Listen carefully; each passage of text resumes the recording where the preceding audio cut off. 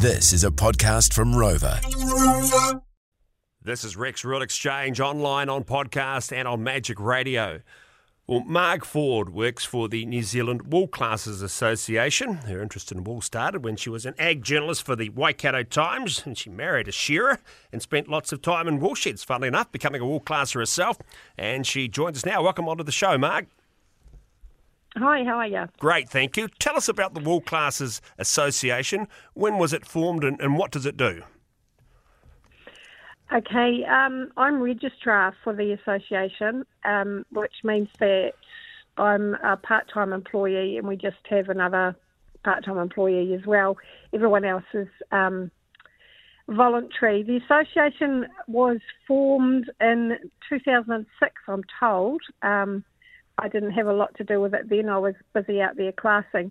It took over from the Wool Board. The Wool Board used to oversee wool classing and wool grading and training in the registration program and manage the Wool Classers Register. But obviously the Wool Board was disestablished. So the new entity, Meat and Wool New Zealand, took over the industry good activities, including the Wool Classers Association, but I think very quickly decided that it needed to be an industry organisation, which is what we've got now, which was formed in 2006. So we've got a board, that governs, and that's classes elected by fellow classes, but it's also got the power to co-opt people from representatives from organisations. For example, the wool brokers, they always have someone on, the New Zealand Shearing Contractors have someone on, the Federation of Wool Merchants have a representative on, that sort of thing. So it's an industry good organisation, which is kind of unique because it hasn't got any commercial bias anywhere. We just sit in there and advocate for quality, basically, yeah. So what's the actual brief with the association? Obviously, like you say, there's no outside influence. You're just advocating for quality. So what sort of things do you actually take care of? So essentially what we take care of and what my job is to oversee the register of wool classes. So every registered wool classer and grader in the country has their own unique number, and it's got a prefix which denotes something. So you might have heard people talk about a Kiwi stencil. That's kind of, what we talk about, that it's a Kiwi stencil. So that's what we oversee. We maintain that register, and, we've got numbers going way back. And anyone that wants to join the association as a classer or grader, we have academic prerequisites that they have to have before we will issue a number. That's the Certificate in Wool Technology and Classing, which is currently sits with Southern Institute of Technology, and they also do the more recent one, which is the Q course, the wool clip grading course, which is that's a more recent one. You're listening to Rex Rule Exchange on podcast, online and on Magic Radio. We're talking with Marg Ford, talking about the art of wool classing and grading wool. Okay, so how much time is involved in becoming a qualified wool classer, Marg? Well, it's one of those old cliches, you never stop learning. Yeah. But if you were to want to get your registration to start off, which is your provisional, you need to do, at the moment, it's a 2-year distance part-time course, which is the Certificate in Wool Technology. And the grading is it's a 2-day course, and then there's some follow-up after that as well. The real learning is out in the sheds, and to be honest, I think these days quite a few people who become wool classers do a lot of learning prior to or while they're doing that academic stuff, they're out there learning off classes, working in the shed with them, say wool handlers and wool pressers. Yeah. This is Rex on Magic. So, Marg, I'm a farmer. We have sheep and shearing happens on our farm. It's supposed to be happening today, but it's a little wet and we couldn't get any dry sheep, unsurprisingly, if you saw how much mud there was around our farm. Say I wanted to become a classer, or I wanted to class our own wool. As a farmer, can I do that? Can I do the course and get a qualification and become a registered classer, or do you have to be separate? No, absolutely you could. And actually we have, I don't know off the top of my head exact numbers, but probably close to, probably 80 or 90, I'd say, farmer classes. Mm-hmm. Now, the system is their prefix. It always starts with an F, and they don't need to do the academic prerequisite because the stencil is issued to them on the understanding that they only use it on wool that they either own or manage, a property that they're involved in. So you couldn't then go and class someone else's wool, but you could just do your own. Well, you could, but you couldn't use the stencil on it. It wouldn't be valid. It's only valid for your own clip. Right. Yeah, and the broker, you have to get broker approval to do that, and then you apply to us once you've got broker approval, and then we would come to you and do what we call a shed management inspection to make sure that, that you're okay with running a team. Mm-hmm. We sort of take it for granted, your own wool, but there's kind of it's more than the wool. It's people management as well, and that's that's a skill of its own. Yeah. So you've mentioned the stencil marks a few times, and if you go into a wool shed and you see some bales of wool, you would see various different stencil marks for wool classing and grading. What do they actually mean? So the prefixes.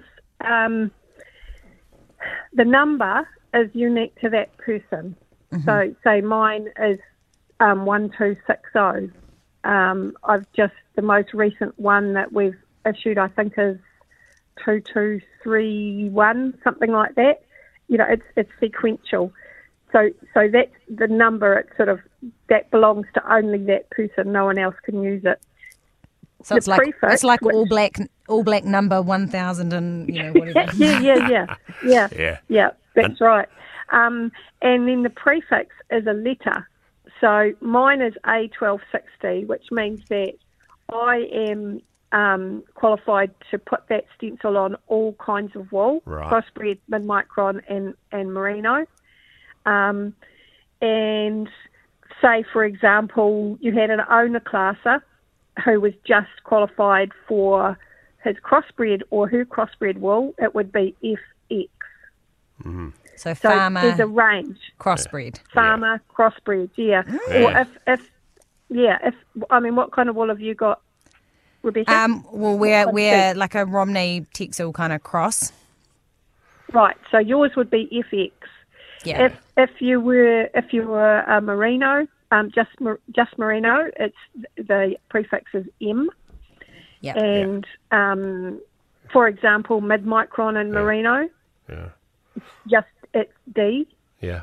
Yeah. So it means something, and it's all explained on our website. Love it. I love it. .nz. Yeah. I had no idea. Yeah, look, this is fascinating, isn't it, Bex? I had no idea of this either. I mean, I'd have the prefix no idea NI. Huh? It's just, yeah. No, hey, look, Marg, last week the market for crossbred wool lifted a little with some quality colour-free wool coming to the market. I mean, how important is this grading out that poor colour for farmers to get their wool price? I mean, do they really have to knuckle down and focus on this, don't they, to get that whiter wool? Yeah, I guess you have to separate out these kind of conversations, and I'm assuming you're talking about crossbred wool? Yes, absolutely. Yep. Yeah. Yep. So it's a given, the preparation level for mid-micron and merino, it's an absolute given that you have to do that, and the the wool always comes out better or sells better. It's more respected, I think, if it's got a class's stencil on it. But crossbred, there's no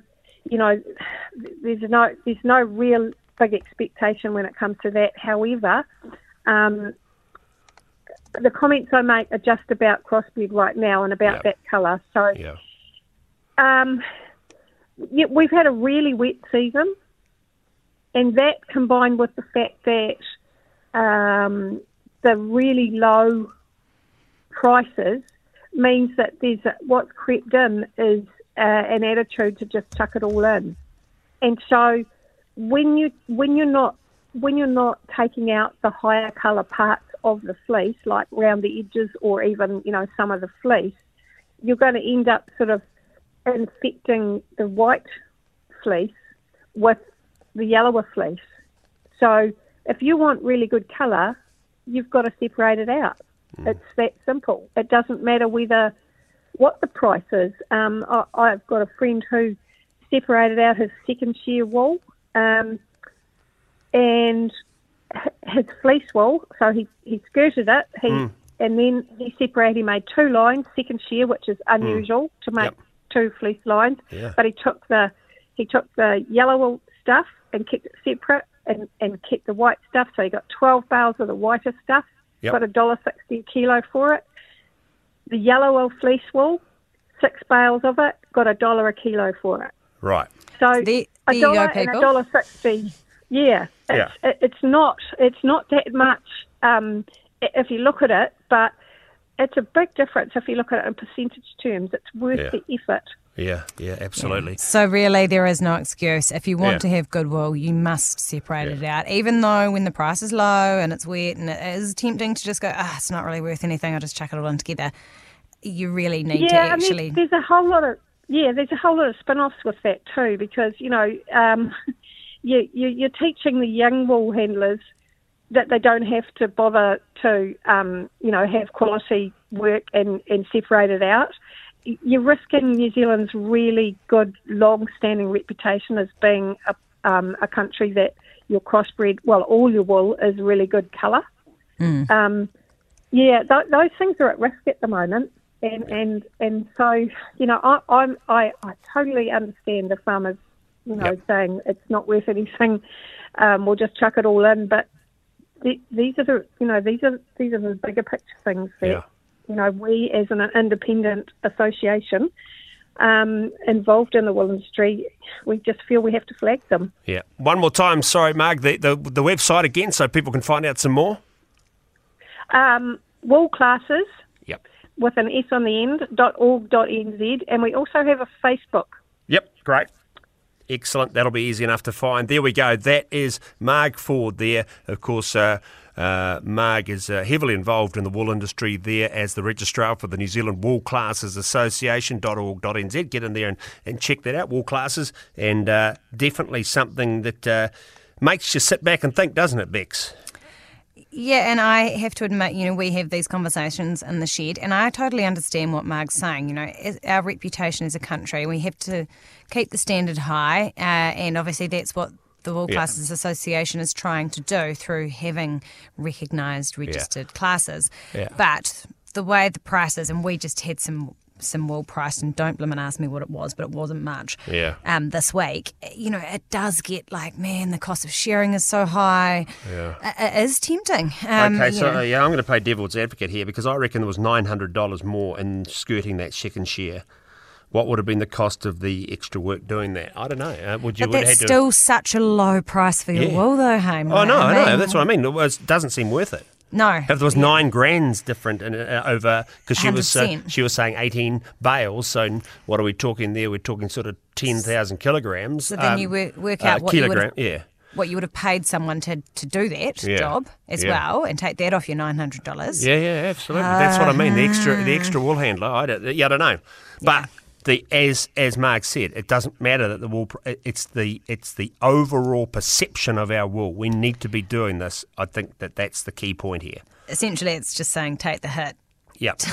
And produce clean white wool. Simple as that. I do get her argument though, and I definitely think it has merit. Oh, absolutely. But as a farmer, it is difficult to get your head past that. Yeah. The I know. like depressingly low price. Yeah. Mind you, it's not all depressingly low across the board. That's what I'm going to add in there. I know, Hamish. Yes, I know this is a little. I know, but thing of yours. you get less grumpy at me than Loey used to. He'd be like, woo, woo, woo. Anyway. Yeah, right, but Loey's just more grumpy than me in general. I'm not really a grumpy person. No, that's true. Rightio, this is Rex Real Exchange online on podcast and on Magic. Hamish McKay and Rebecca Greaves' team. The two podcasts drop every Saturday and Sunday. Next up, we're going to have a look at this. What's going on with the old kiwi fruit industry? They've had a bit of a tougher year. That's next here on Rex.